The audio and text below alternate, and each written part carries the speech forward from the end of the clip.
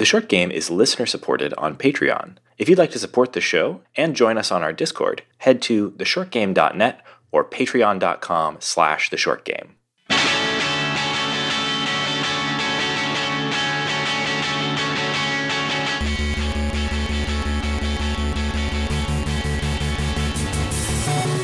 Welcome back to The Short Game. This is a show about short video games, games that respect your time. I'm Reagan Kelly, and I'm joined once again by my very awesome co-hosts, Laura Nash and Shane Kelly. And this week we are talking about the highly influential and incredibly chronologically diffuse game, Kentucky Route Zero. Yeah, so Kentucky Route Zero is probably the most influential and most important short game that we haven't covered. Because we are cowards, and we thought, what if it never ends? Like, what if it's an episodic game, and we kept saying, oh, we'll cover it when the 5th episode comes out, and we've done that for 4 years. It was literally on the list of games that I thought we should probably cover, that I constructed before the beginning of the show. So that would have been in 2014. This game, its episodes 1 and 2, our acts 1 and 2, came out in 2013. Which is all we're covering today, by the way. Right. So we could have done this in 2013. We could have easily done everything we're going to do today years ago. So to put this into context a little bit, at the start of the calendar year, we've just done our games of the year, and we feel like, we've got plenty of time to cover 2020 games. Let's go back and cover this stuff that we swore we'd do years ago. Thus, inevitably leading to the same situation we had this December of rushing to try and cover everything that came out in 2019. Except this is actually relevant now because the last chapter is getting released on January 28th. Yes. We are actually relevant covering it after many In fact, years of we're delay. covering it early. We're ahead of the game, wouldn't you say? Because we're recording this 1 week before the release of Kentucky Route Zero Act 5, the final act, and also the TV edition, which means that you'll soon be able to play this game on your consoles like Xbox One, PS4, and even Nintendo Switch. What kind of Texan are you saying route instead of route? It's a good point. I should probably say route, shouldn't I? But you know what? I've always just thought route. I don't know. It's what I've always heard Kentucky Route Zero in my head. Is that wrong? Nah, I'm on route. Accent. I mean, it's accents. I'm just surprised because I've never heard anyone from our hometown ever say anything but route. That's interesting. I don't know. My brain is broken. No, your brain is fine. I'm just folks, I've lived all over. I grew up in Texas. I've moved to New York, the Midwest. I've lived in Denver, and I've lived on the West Coast. I've been around, and I don't know where that particular phraseology crept into my head, but there it is. It's fine either way, I'm sure. So yeah, I think it is probably a good time for us to be covering this, obviously, with the upcoming final act coming out. But I did kind of want to talk a little bit maybe more about like where this game came from and a little bit more about why we haven't covered it up to now, which I'm not making excuses exactly, but it just sort of, I found it a little bit interesting looking back over the years of Kentucky Route Zero in games, right? So this game had a Kickstarter that at the time seemed like a successful Kickstarter and now seems completely ridiculously small and cute. This game, I don't have the numbers in front of me, but it raised something under $9,000 on Kickstarter when it initially did its Kickstarter back in, I think, 2012. And based on the wild success of that, they decided to apply themselves to developing this game over the course of the entire ensuing decade. And so they put out 2 acts in the first year. And then there was some, I think the third act came out in 2014, and then there have been sort of progressively longer times. When did the 4th act come out? I should have that in front of me. I have a Wikipedia. Some time ago. Yes, Act 4 came out in 2016. July of 2016, so a couple years gap there. And then it's been a long damn time since July 19th of 2016, but here we are. I think the reason that I didn't play this before, even though that this is one of those games that got constantly recommended to the show and recommended online to people who like indie games and other, short games is that Laura mentioned that we kind of were kind of waiting for all the pieces to come out. Looking at this game, I thought like this is clearly it wears on its sleeve that it's a surreal or magical realist thing. And something about that made me think this is something that I'm going to need to immerse myself in.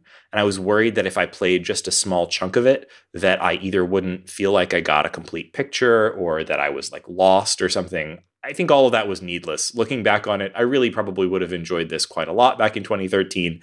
And I don't feel like I would have probably been waiting in dire suspense for the years and years since. I think this just would have been a nice thing to go back to every few years when they came out with more of it. So, that's on me. So don't be like us. Well, now you don't have to. If you ever have the opportunity to go back in time, to be right. like us. Right. But I mean, there we are. But I mean, like, if for some reason you missed Kentucky Route Zero and all of the explanations of it, the description that they provide, I think, is a pretty solid one. Kentucky Route Zero is a magical realist adventure game. And by adventure game, we're talking about more or less the traditional point-and-click style. Magical realist adventure game about a secret highway running through the caves beneath Kentucky and the mysterious folks who travel it. So a couple things to unpack there, but the main one, I guess, would be magical realist.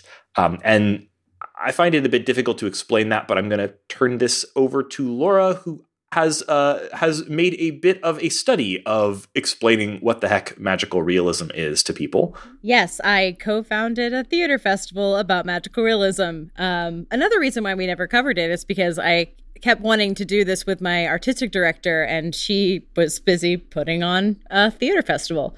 So really hard to get her in the studio for that, in our fictional studio that doesn't exist. Yes, the studio of the airwaves. Would you describe our studio as magical realist?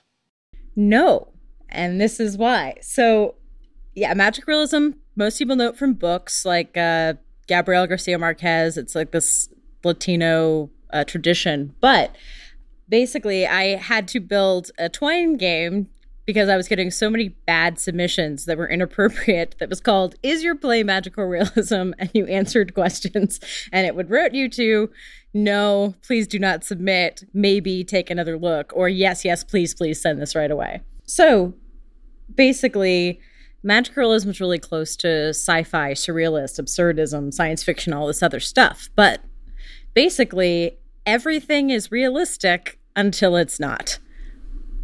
And what I mean by that is there's these fantastic events and they happen seamlessly within a realistic environment. So everyone accepts them as part of reality. No one's pointing and going, "Look at that weird thing that just happened. It's so weird that happened. Why did that happen?"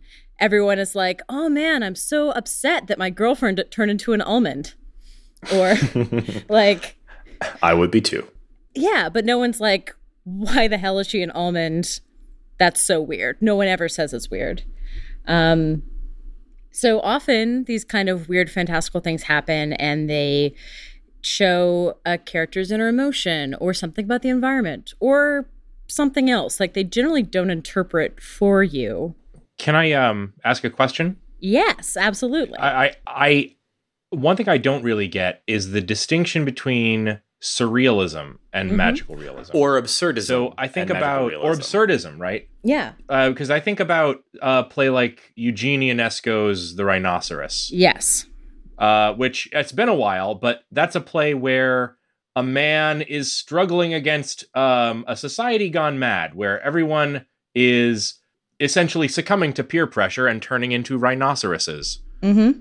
Does that meet your definition of magical realism? Because I always heard it brought up as absurdism. Yes. So at absurdism or surrealism, things are happening for no reason. And also, it is mostly with people dealing with the outcomes of the thing. And magical realism is a lot more emotive. It's a lot about like the environment, like people are lost and then suddenly a doorway opens up, or people are in love and petals rain from the sky. It's kind of like the magic of emotions or the environment manifesting itself, where absurdism or surrealism is often like nothing makes sense. Magical realism is, if I just understood myself more, maybe this would make sense. Does that help?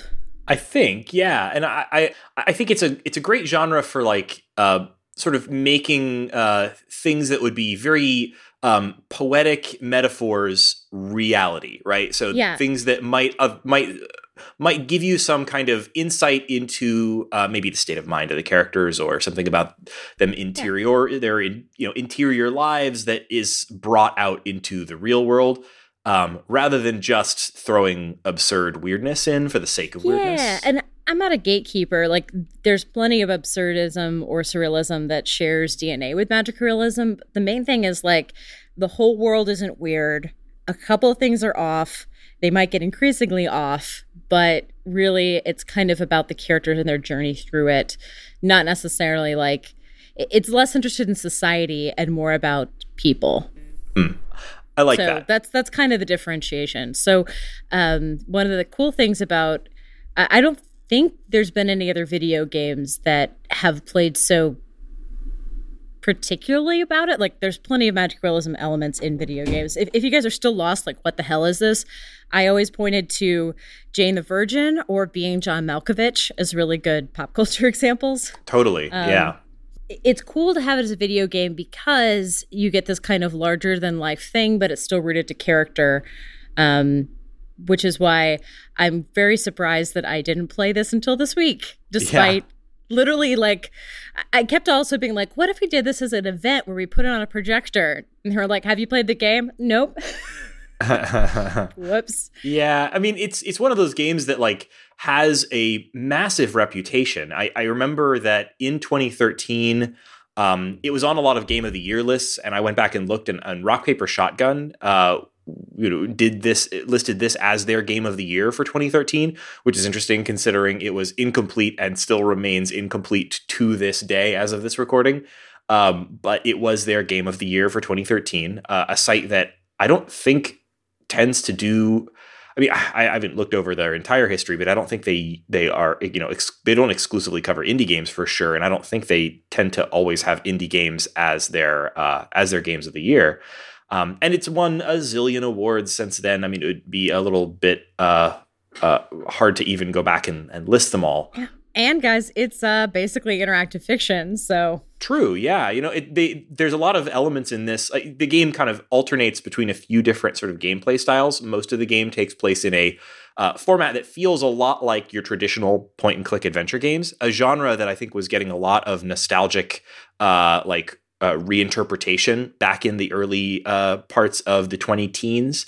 So I think it was very of the early 2013 moment to make a artistic reinterpretation or artistic literary take on the point and click adventure game.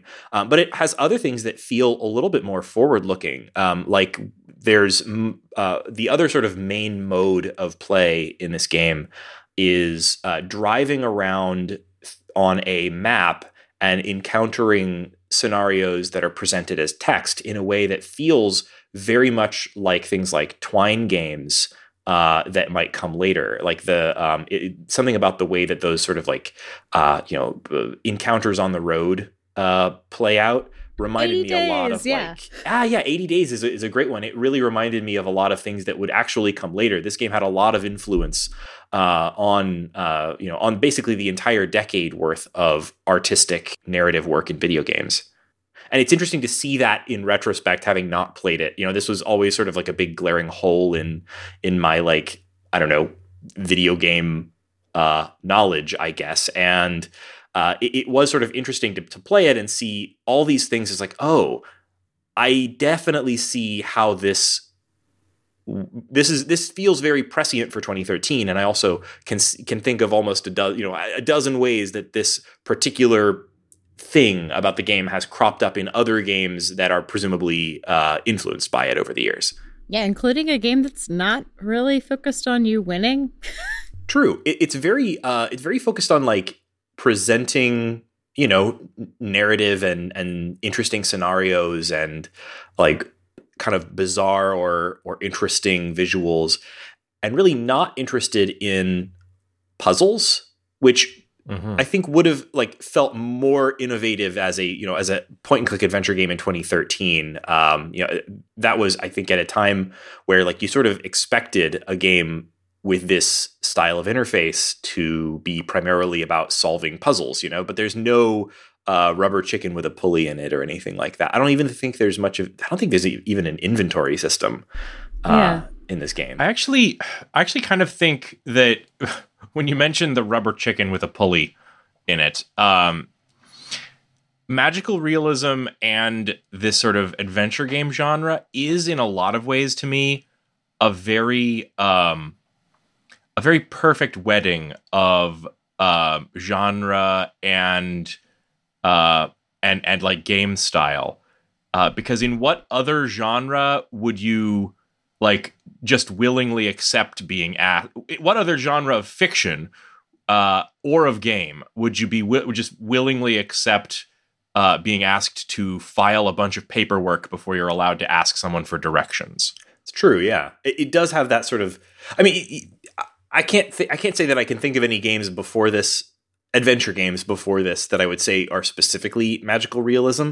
But you definitely, if you look back over the history of adventure games, there's certainly more hints of magical realism than you'd find in most other styles of games. So I could think of things like Grim Fandango, not exactly magical realist, but a little bit.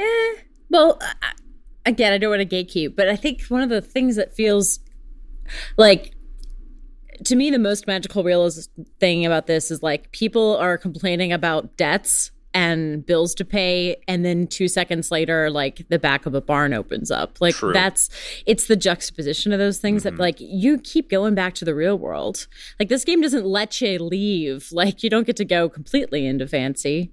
Yeah, it's very it stays very grounded in the fact that like this is about an evening in these people's lives, or a night in these people's lives. The main character Conway has a job to do that continues to sort of carry him forward, and it's a very mundane job. He has to make a delivery. Got to make a delivery, and yeah, there's sort of bizarre or magical realist elements in everything about this game, but it never goes full fantasy or full, alternate reality. It always sort of feels like they're just at the edges of normal. Mm-hmm.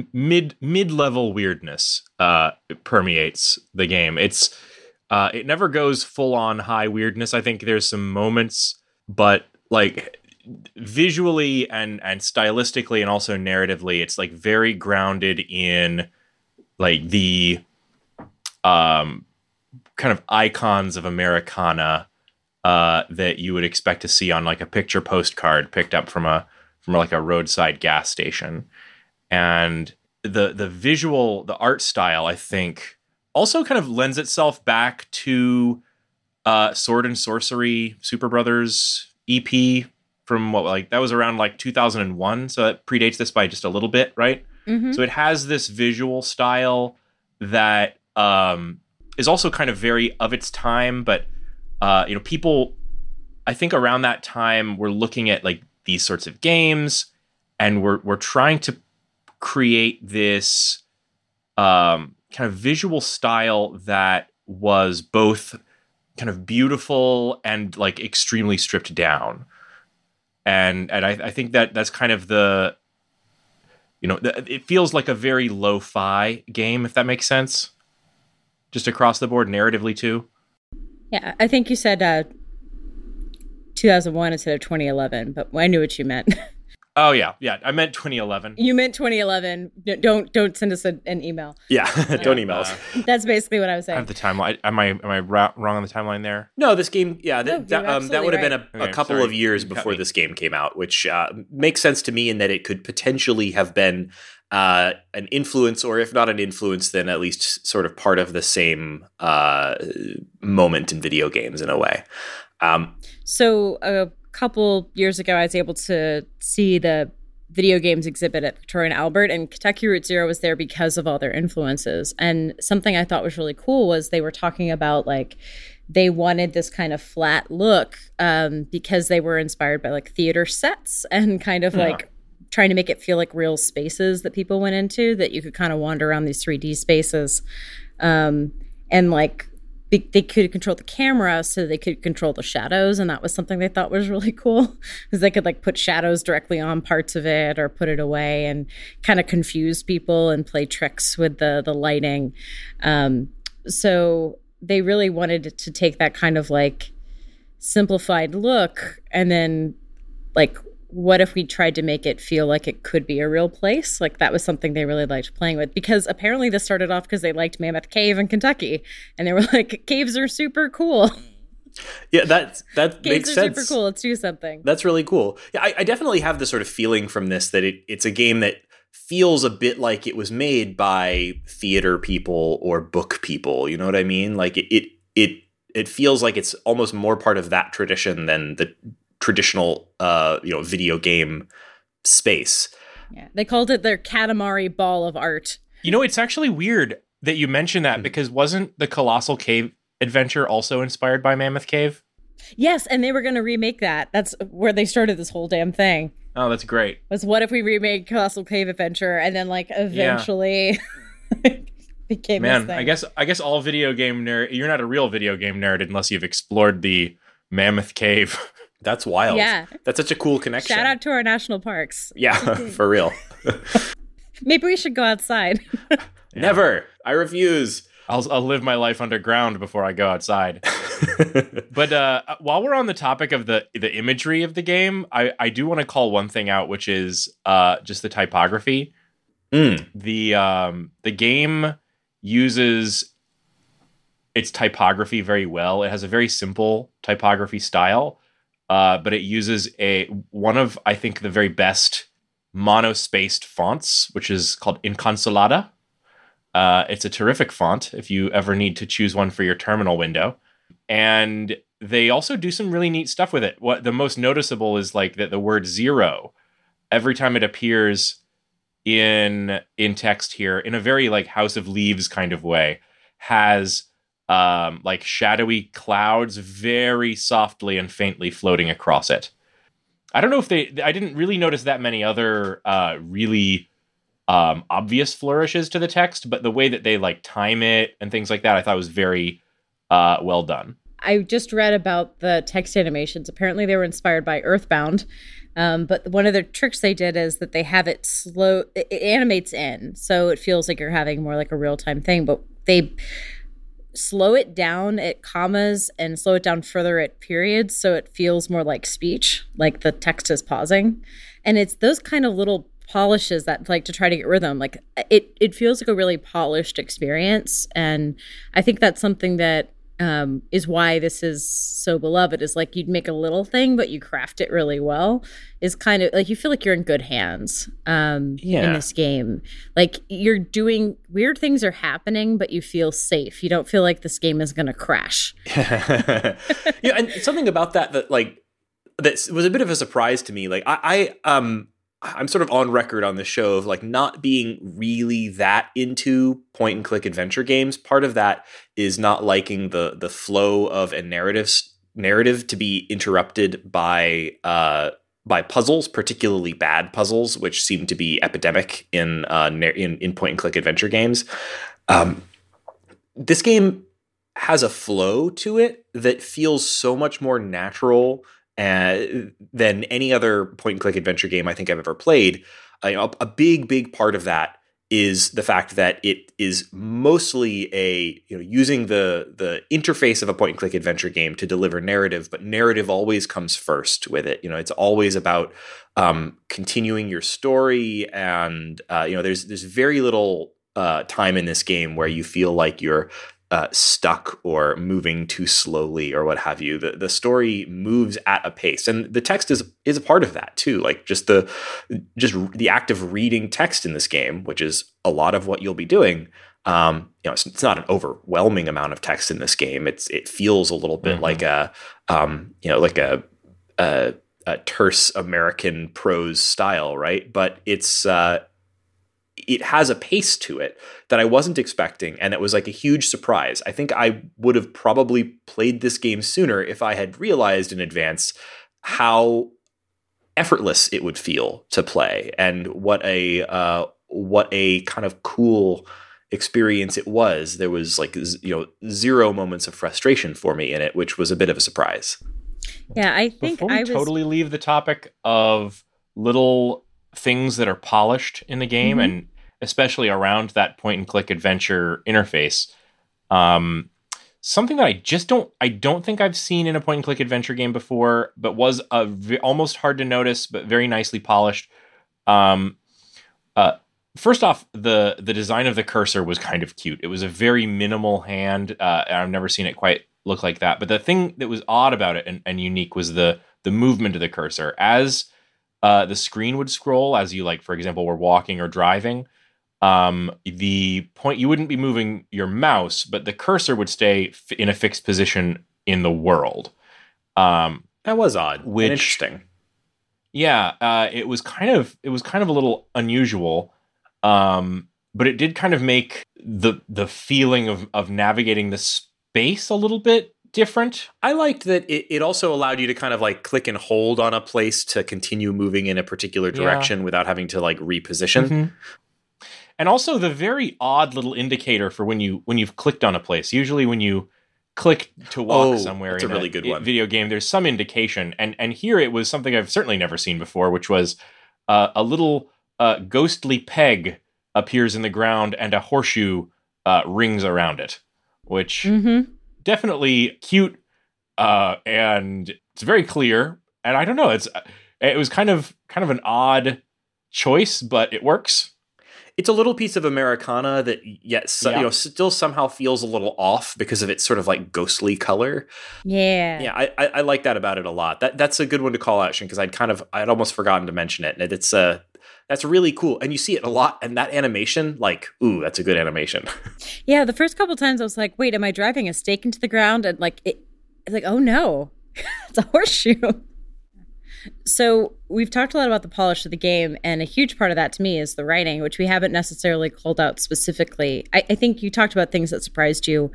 I was I was pretty sure I would like the writing because so many people I like have praised the writing of this game, but I thought it might be that really stark literary writing that I find really boring, or like really florid, overdone stuff. And I think it's that really...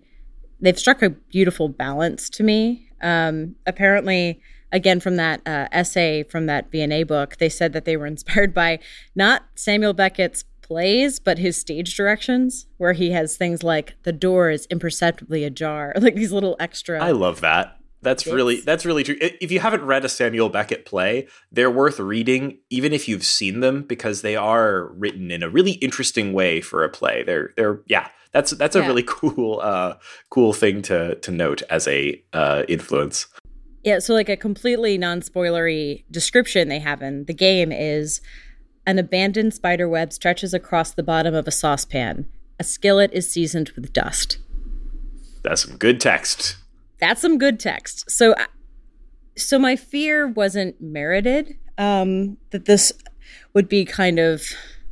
I mean, we're throwing around all these illusions and all these kind of like highfalutin bits. I thought it wouldn't be fun to read. Turns out the people who said this was good were right. It is fun, and it's occasionally also very funny not in a way that doesn't feel like it's trying to make jokes. It feels like the way that absurd or strange things can sometimes be funny, even when they're sad, or even when they're not trying to go out of their way to be funny. I took a few screenshots of moments in the game that I thought were like bits of good writing. And I mean, I could share a couple of them. Hopefully they won't be too spoilery. There's a conversation you have in the first act with someone who, so you've just set up a television for them, and you turn it on, and a picture of a barn appears on the screen. And she says to you, "That's not how it's supposed to look. You've made a mistake setting it up. Is it a foreign object to you? Which of your parents was it who wouldn't allow you to watch television?" And then your choices to respond to this are, "Ma thought she heard ghosts in the static," or "Dad thought it was radioactive," or "I know how to set up a TV." So you could just choose like, "I don't want this nonsense," bye. Right? You can pretty much just reject it, reject the premise of the conversation. or like the same character, you say something, she mentions somebody and the main character says, your cousin? And she says, that's my father's brother's daughter, Shannon. We're about the same age. Well, we used to be. She's older now.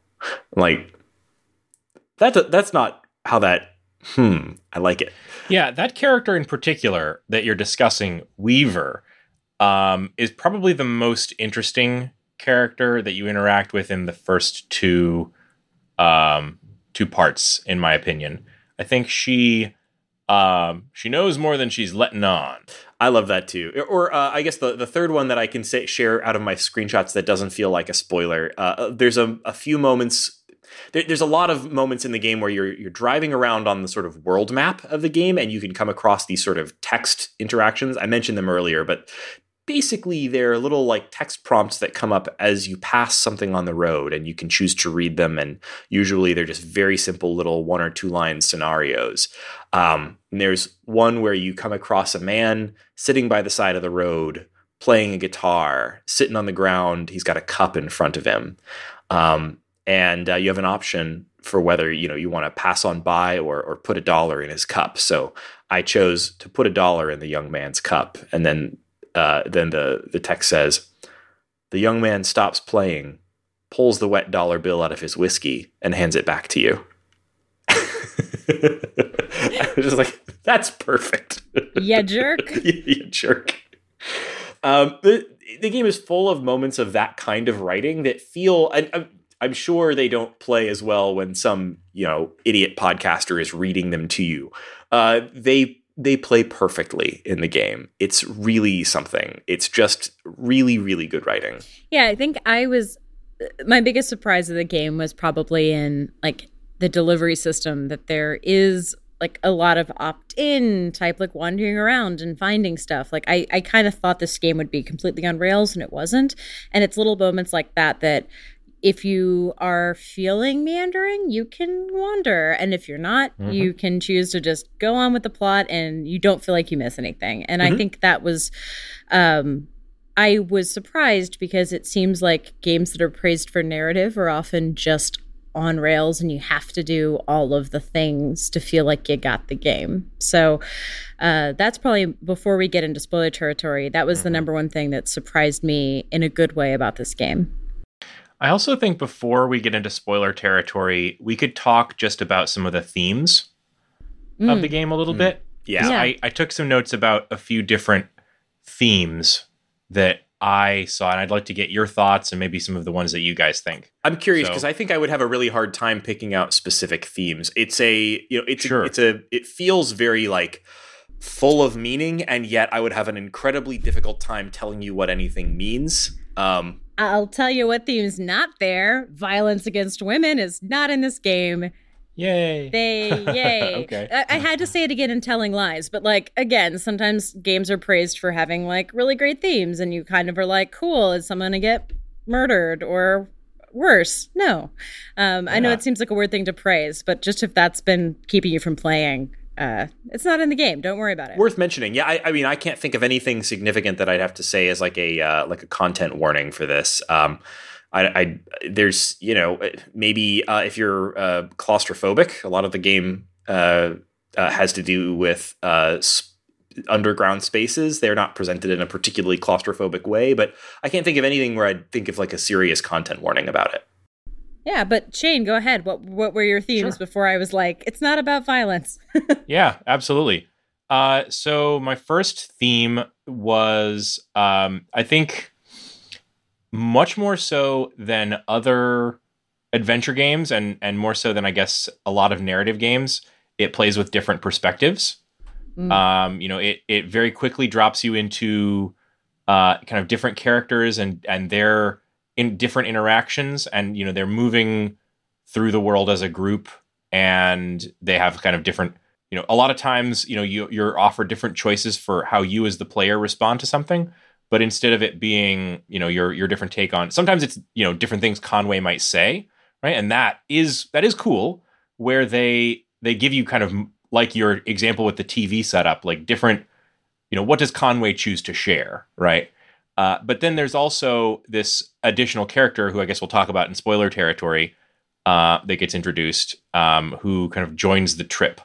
And you're often kind of given moments where you are interacting as both kind of one or both of them, which I think that was kind of interesting. And it's not something that is super commonly done in games of this style. Or and not to spoil anything, but or even you can sometimes be playing as observers of them in a really weird sort of, it's a sort of a weird third person kind of narrative perspective. Yeah, and that's kind of an extremely literary way of writing. Like, you know, it feels kind of like, well, I don't know, it's that feels not very video gamey. I guess I'll just leave it at that, because I want to talk about my other ideas too. The second thing I think is a big theme is just America's love affair with the automobile. You know, we start off, the very first scene is in a very elaborately designed gas station. Equus Oil. Everything is about navigating around. You know, one of the kind of key interactions that you have is you've got a kind of a notes section of your interface where you can see the turn-by-turn directions, like, you know, go down the street until you get to the old abandoned prosthetics factory and then turn left, right? That's the kind of interaction you'll have with NPCs, and it'll have it also in your notes, and then you are having to follow that kind of directions, right? And so this is the classic image of like the kind of myth of the great American road trip, right? And also part of that like idea of the American road trip is driving along all of these oddly numbered highways like Kentucky Route Zero, and along the way having unique and bizarre sights to see. Which, I mean, I think that's this game in a nutshell. So that's kind of another thing. My husband and I just relocated from Chicago to New York, and we decided to road trip it. And we spent a lot of time in like rural Pennsylvania, and we kind of just added a couple extra days where I was like, hey, I'll take 3 hours off work in the morning so we can drive, and it's supposed to be a 1 hour drive, but let's stick around. And we ended up on like weird like on an underground freeway.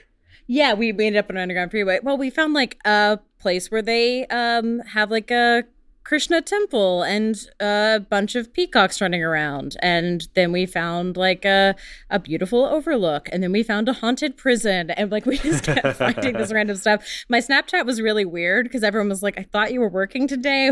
What? Why did you send me an entire case of shivs as a Snapchat? But you're like in Kentucky Route Zero. But that's what this reminded me of. It's that kind of like, you have a lot of extra time, let's do it. And like, yeah, in this game, you don't necessarily have extra time, but you don't know where you're going, so you might as well stop. Mm-hmm. I don't know. Absolutely.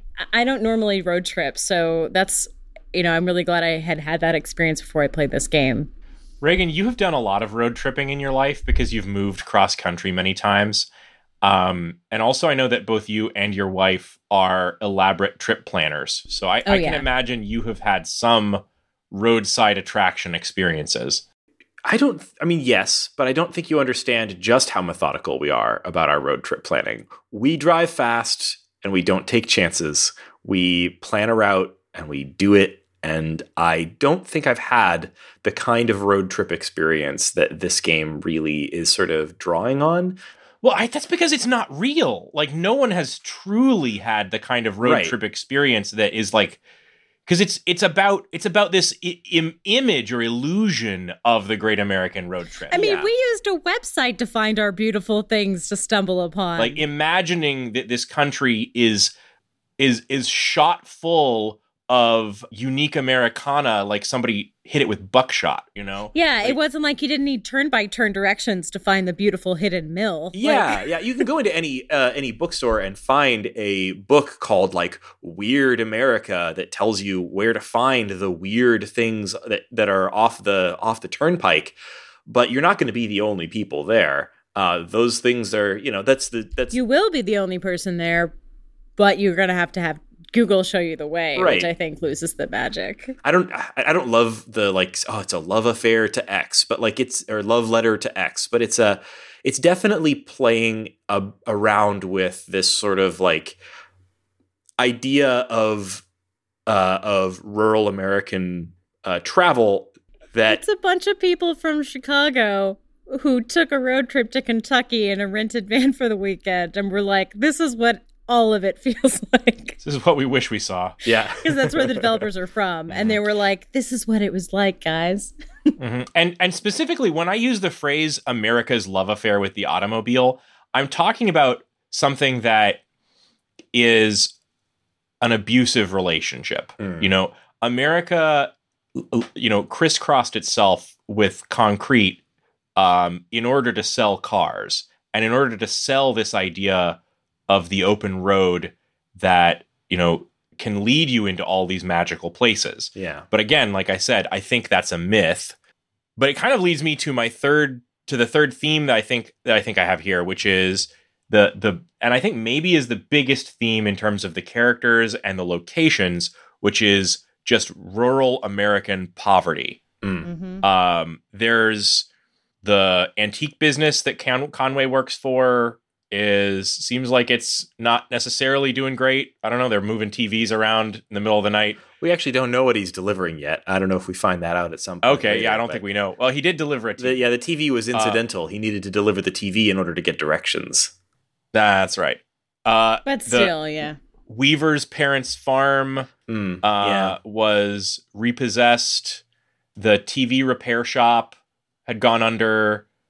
That you go to, I'm talking about a bunch of, this is getting into spoiler territory, but you know, you really can't talk about true rural American poverty without talking about the exploitation of mine workers. Yeah.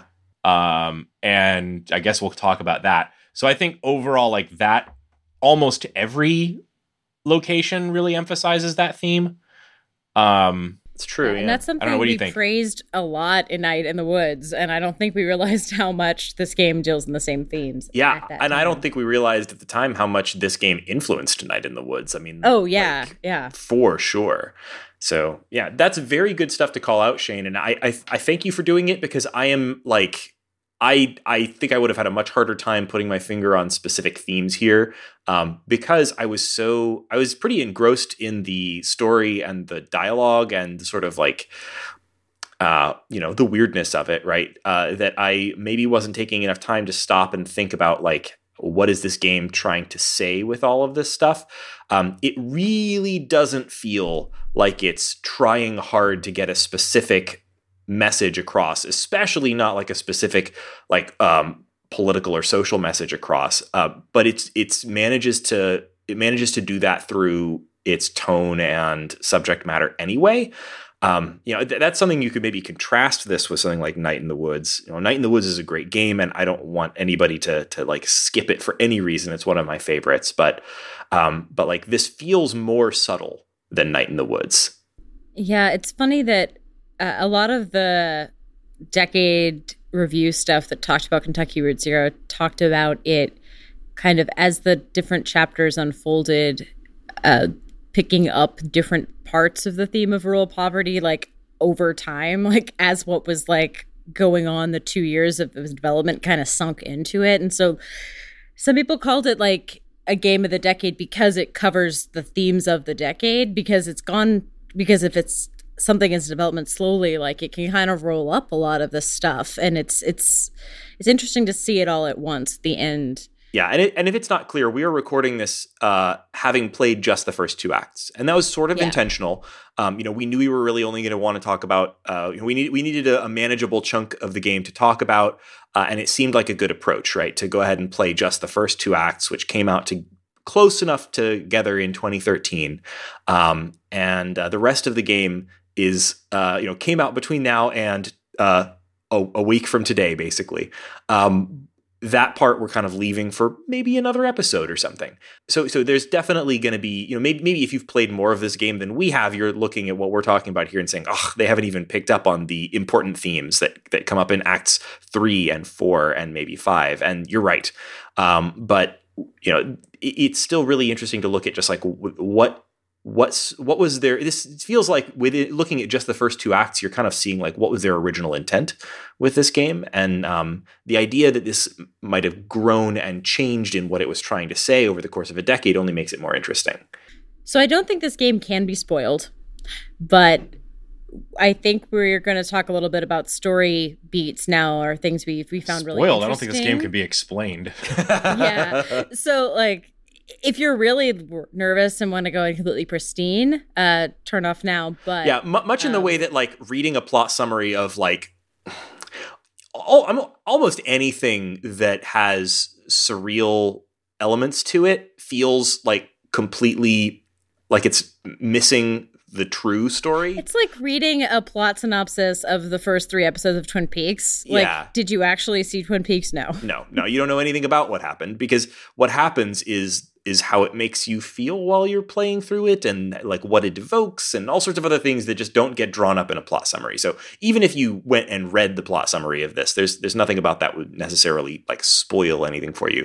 That said, we are going to probably, I mean, I'm not going to do a full-on spoiler break. You won't hear the drum beats here, but we're going to be talking about the first 2 acts and like some moments from them that stood out to us.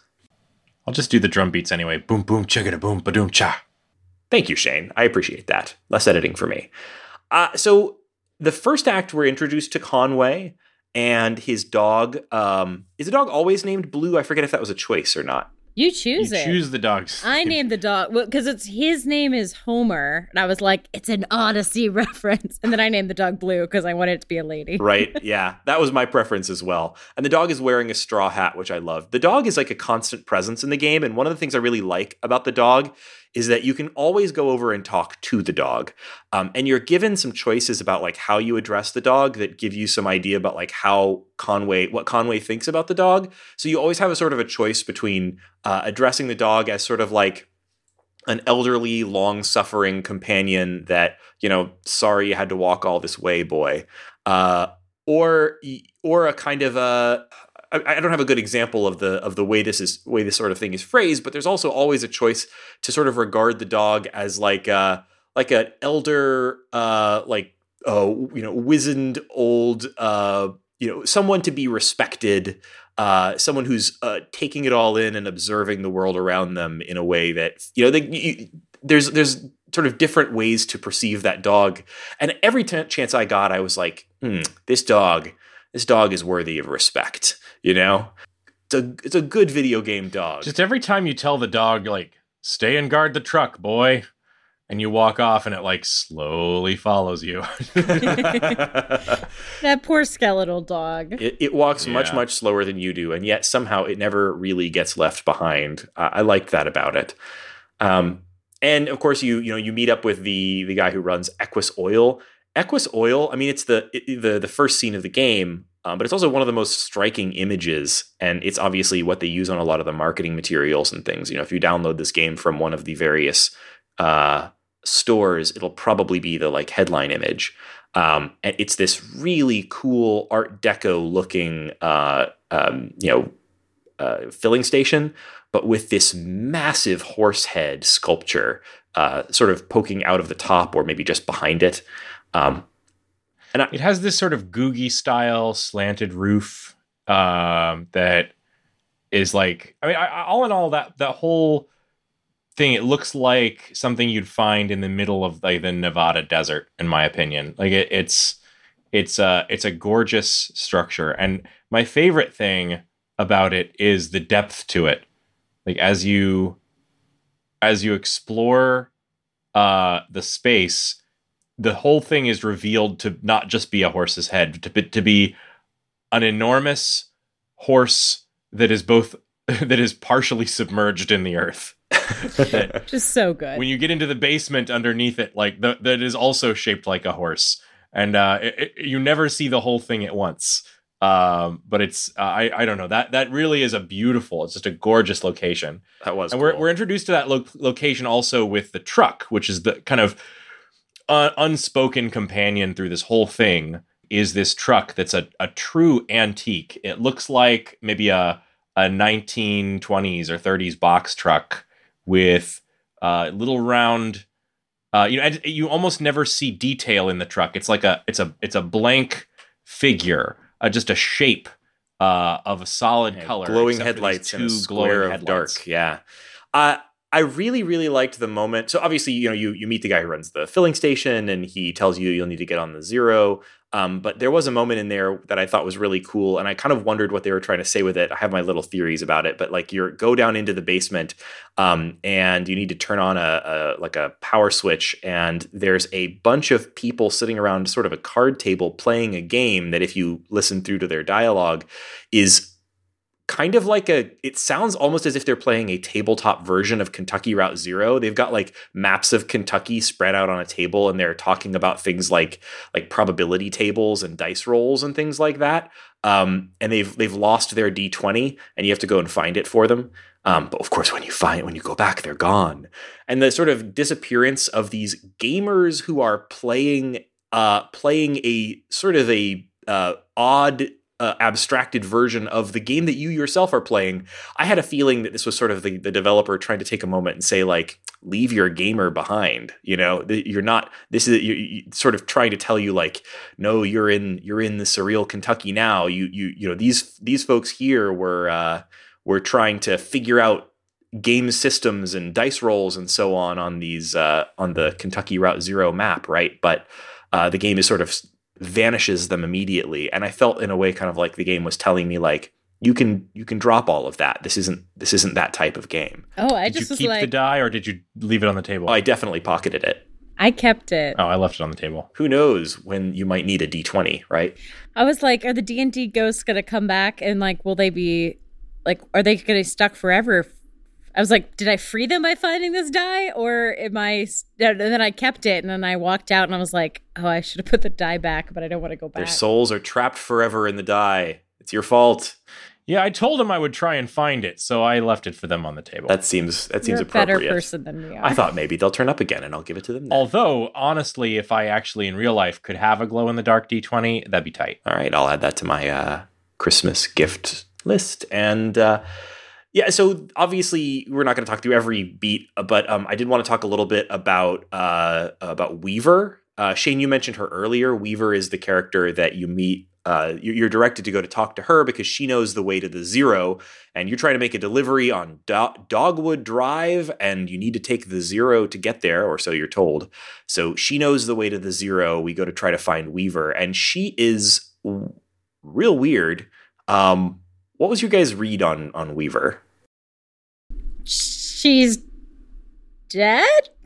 I kind of thought she was a ghost too, but then she's not. That's the only. I mean, like, you can't like, ferret out like a true meaning behind any of this stuff. But the idea of like that they were the same age once, but her cousin is older now, definitely had a kind of a ghostly ring to it to me.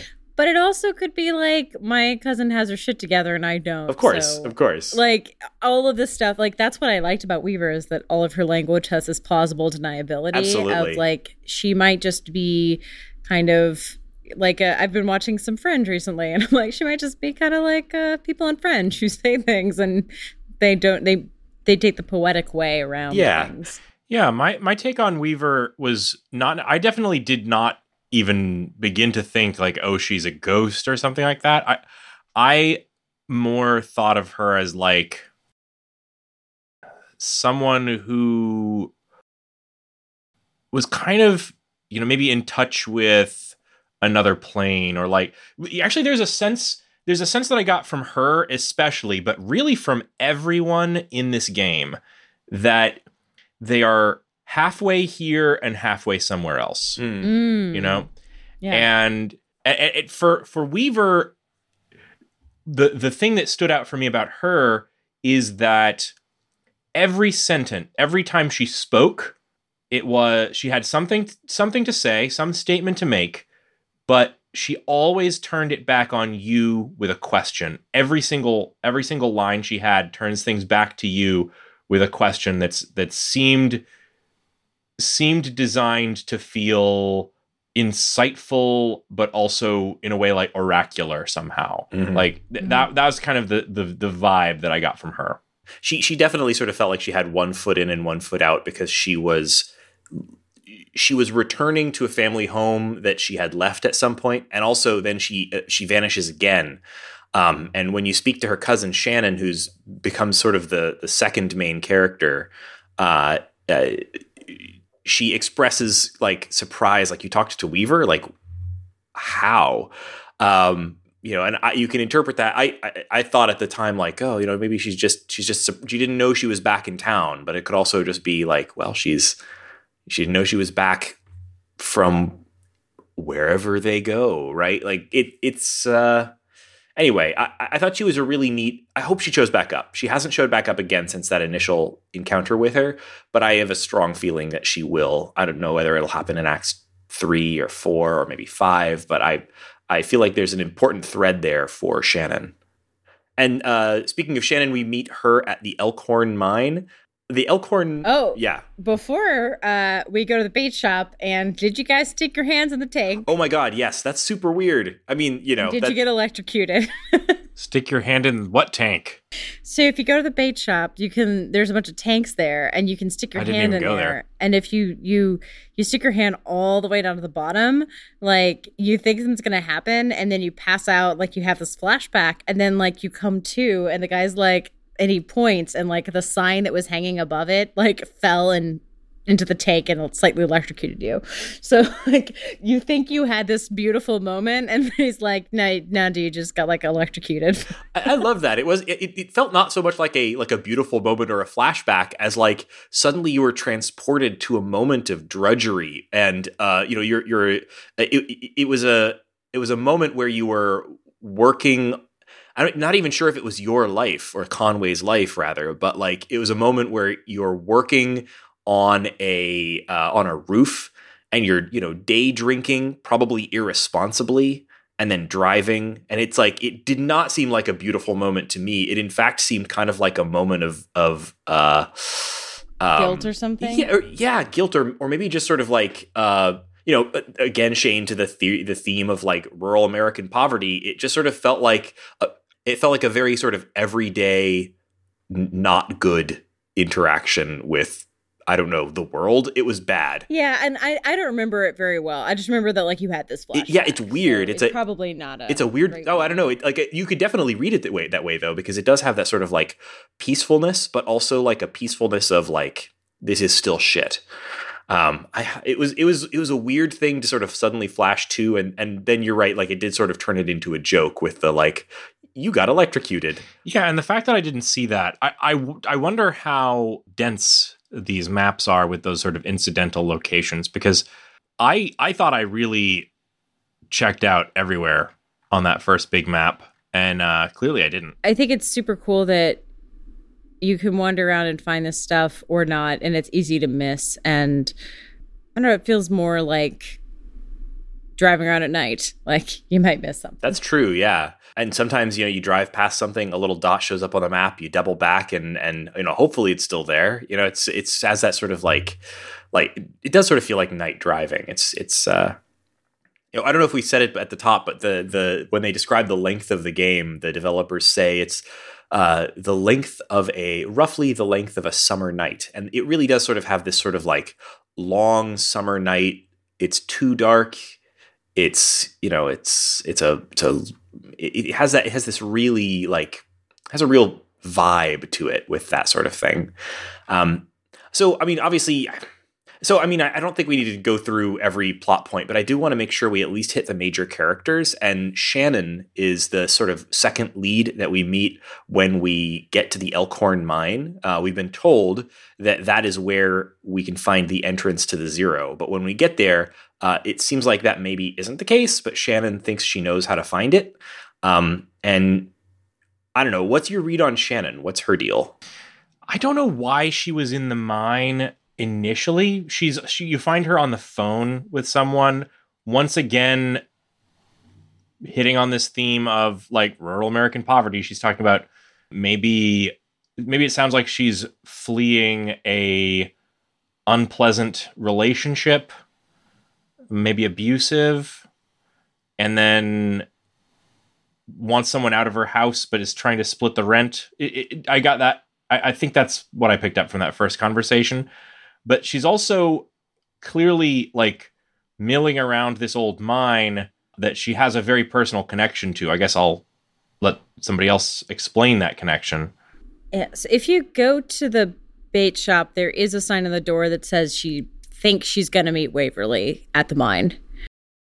Yeah. So she was going there to meet her cousin that we saw earlier. But That's right. Like, Waverly showed up at the bait shop apparently and told her that she'd meet her at the mine, and then she didn't show up, but or told her to go why to the mine. Anyone would want to meet anyone there is yet again a mystery of this game. Yeah, but there is a sort of family history to it too. So we mentioned earlier that there's sort of a tragedy to the mine. You get a lot of details from Shannon about the miners who once worked in this mine, the sort of abusive practices of the mining company. That they got paid in plastic coal chits or something like that, coal scrip. And that they would have to spend coal scrip in order to do things like run basic equipment like fans to keep the air circulating in the mine. You also learn about some researchers or sort of musicologists, what's the word for that? The ethnomusicologists? Maybe, yeah. That were. I don't know. There's a word used for it in the game, and I don't remember exactly what it was. But anyway, sort of researchers, sort of trying to collect folk. I think music. they just call them archivists. That sounds about right. Anyway, we get. I don't know if I saw this part. So we get some history about these researchers going down into the mine to sort of collect songs from the miners, paying them in coal scrip, and getting songs from them. And I believe that there was a cave-in in the mine, and I think all of them died. And it's revealed later that the researchers, the archivists, whatever, were Weaver's family, like parents or something. I don't know. It's a little vague, like a lot of the things in this game are, but it has this sort of feeling of history, a sort of in that same way that maybe another theme of this game is this sort of like tie to the history of the place, a history that goes back a long ways, including things like people have been abused by the powerful forever, right? One of my favorite details in this mine is that the different branches of it are marked with kind of random objects kind of hung from the walls. And she kind of states that, like, for example, one of them is like marked with a rowboat hung from the wall. And she mentions that the miners, in order to not get lost, would use their company store credit to buy things like this rowboat and hang them in the mine as ways to mark the different paths and locations. And they especially kind of really drill home this idea of the company store by having the tokens that the miners would earn. They would actually have to spend those in a machine to turn on things like the lights and the ventilation, and things like the little minecart that you have to ride around on. Yeah, it's a pretty cool scene, but obviously, like, they wanted to play with these ideas of like caves and underground things. The Zero itself is an underground highway connected to this mine, and obviously, like, if they were playing on the Colossal Cave adventure, like, they definitely had caves and mines on the mind. It was a moment in the game that felt a little bit slower than a lot of the other parts. There's a bit more sort of exploring in here, and at times I felt like it was maybe a little bit too slow. Yeah, this is one of two. And this is one of my least favorite things in the game is there's a couple of these pointless mazes that are not challenging. Yeah, there's like four directions you can go in. I went in all three of the wrong ones first, naturally. Of course. And the second one I'm referring to is there's an elevator sequence later on, you'll know.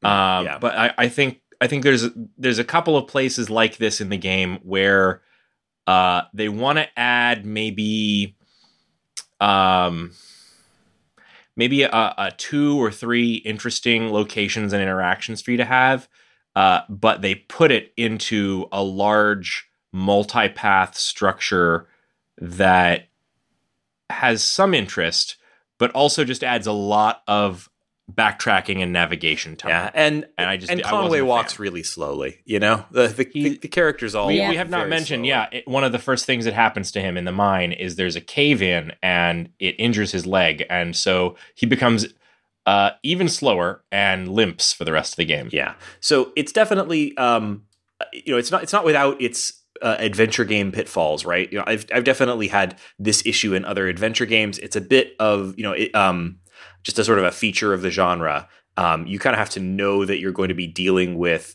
walking around at a pace that feels a little too slow. Maybe the camera pans a little slower than you'd like. Maybe there's a place where you try to click where you want to walk to where that's not a place you can actually walk to, that kind of thing. And that's just sort of part of games designed like this. I got past it, not a big deal. But I will say it was definitely, it's still a thing because I think it's a thing in all games that are built this way. I wonder if there's any important moments that you guys remember from maybe the second act that you particularly want to call out as really great moments or maybe really great settings. I'll say I really liked the bears. And that is a really, really good bit. Explain it just a little bit. So one of the floors on the elevator in the Bureau in the what is the full name of Bureau the building? of Reclaimed Spaces. Yes, the Bureau of Reclaimed Spaces. One of the floors in the elevator is just marked bears. Yeah. And of course, I went there first, and you just get out, and the bears are just like, there. And it's just bears. They just look at you. Didn't know what you were expecting. Yeah, you get in the elevator, and you get the choices. 5th floor, diagrams and drafts. 4th floor, archives and records. 3rd floor, bears. 2nd floor, conference room. 1st floor, clerk's offices, lobby. I also immediately hit to go all the way to the diagrams and drafts floor, which is where I was actually headed, and zoomed past, and there were the bears. I was like, damn, why didn't I go to the bears? So, of course, I got back in the elevator and went back and saw the bears. They're just there. They're just hanging out. I also really liked the concept of a museum of dwellings, like a house museum, and I love that too. Do you remember there was you know what it reminded me of very strongly was that there was a park in Houston when I was a kid where they had transported a number of houses from all over the state to this park. And I don't even remember what the park was called, and I'm not sure if it's still there or not. But like you could go to this park and they had a sort of log, it's still there, a historical log cabin and a couple of other older houses, and they made a big deal in the little signs that you could read about how these had been picked up and moved there. Whereas the Museum of Dwellings, like they literally like bulldozed the town, but they brought the dwellings from the town, many different dwellings, like, fancy houses, but also things like a tent and RVs and even things like chicken coops, and brought them all together into this Museum of Dwellings, but people still live in most of them. Since we've moved on to discussing the second chapter, I would like to bring up, there's something that I always watch for in video games. And I think it's an indicator of creativity in video games. And it's the what I would consider the time to crystal indicator. Because in most video games, is particularly prevalent in role-playing games. At a certain point, they will introduce an ominous and powerful crystal. Invariably. Sometimes it's an orb, but sometimes it's a crystal orb, so that counts too. Sometimes it is a crystal orb, yeah. Usually it is a naturally formed looking shard of crystal. Sometimes the crystal is separated into different shards, and you have to collect all of them. This is the only game that I've ever... So the time to crystal in Kentucky Route Zero is 1 act and 1 scene, which is, I would say, better than some games, percentage-wise. But it did have a unique use of this crystal. I found it very, very amusing. Once you're on the Kentucky Route Zero, many of the pieces of direction that you are given involve this large, ominously hovering crystal. So you might receive directions that say something like, go to the crystal, go clockwise until you reach the crystal, then turn around. We didn't talk about the map screens that much, and that's something where like it gets way weirder in Act 2. Like on the first, in the first, or rather Act 2. In the first act, you're on a map that resembles a real map of Kentucky, around the Mammoth Cave Park, right? But in Act 2, when you finally make it to the zero is a circular highway. So if you continue around in a circle, you'll see some of the same landmarks again and again, or you might see slightly different ones, like if you get to the crystal in reverse and you'll find something different than was there before, that kind of thing. I thought that was really cool, and it looks cool. Like, it's a really cool looking map. It's like this wild sort of like white on black wireframe illustration thing. I thought it looked really neat. And I also really love that you do return to the main map of Kentucky at the end of the chapter, but you do it with flight. Like at the end of the chapter, you've met a little boy who has a brother who's a giant eagle, and offers to fly you to the forest where the doctor lives so that you can get Conway's leg looked at. And do you remember the Joy Division album Unknown Pleasures? I can't say that I remember specifics about it. What do you mean? So it was the one, I'm thinking specifically of the album cover for Unknown Pleasures, which had this kind of white on black waveform illustration. Oh, that sounds familiar. Yes. Okay. I've seen it more as t-shirts than an album cover, honestly. Yeah, it shows up on t-shirts a lot because it's a really striking design. And I think it's really similar to the design of the Zero, and the album cover for Unknown Pleasures is actually like a scientific illustration of the signal emitted by a pulsar, which rad. That is really what it reminded me of. That's good shit. I love that. I don't know what else I need to say about this game about the story of this game, other than that, like, it definitely has me hooked, and I'm extremely excited to play more of it. I was relieved that the way this game is structured, it's designed to let you jump into any chapter. You're not carrying a lot of saved state from one chapter into another. So when you play this game, you get a menu you can choose from, and you can choose to play any chapter in any order. Right from the start, you don't have to unlock them, which I think is going to be very useful for folks who might be returning to this after a long time away. If you last played Kentucky Route Zero back in 2013, you probably don't have a save file from then. But you don't need one. You can download it on the Nintendo Switch when that version comes out and decide to start at any point that you want. Or maybe you want to play a couple minutes of Chapter 1 to refresh your memory about what all that was about, and then jump straight to Chapter 3 or Chapter 4 or something like that. The game definitely allows you to do that, and I very much appreciate that about it. But yeah, I'm very much looking forward to playing more of this, and especially to playing through Act 5 and seeing the conclusion of something that has been so long in the making. So I'm eager to hear what everybody's thoughts are about Act 5 when it comes out. I don't know what could possibly hold up to this. Like, I don't know how any developer can satisfy after this long of a development process for the final act of anything. But any predictions? Well, I haven't played Acts 3 or 4 yet, so I hardly feel qualified to predict. Some good bluegrass tunes. Yep. That's my prediction. Yep. It's a good prediction. I think they're going to go full 3D FPS, add a few guns. I think that Act 5 is going to be VR exclusive. It was a joke I was going to make. Yeah, we're all going to have to upgrade our Nintendo Switches with the head mount. Laura, get your Kinect out of the closet. I do not own one. I'll fly to Seattle and use Derek's. Shout outs to Derek.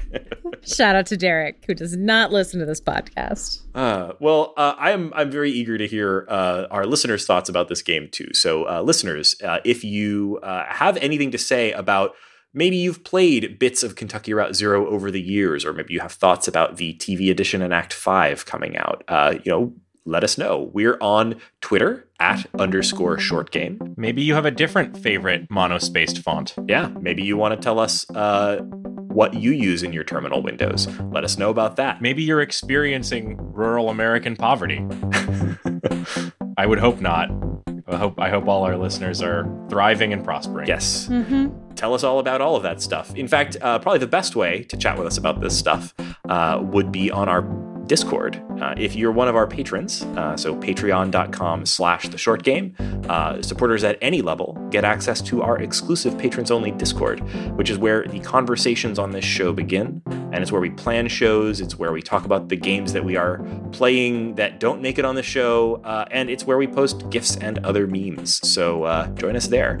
And you can also, of course, find our website, www.theshortgame.net, where there's a contact form, and we invite you to give us suggestions of games to cover there. That's a great way to get in touch with us too.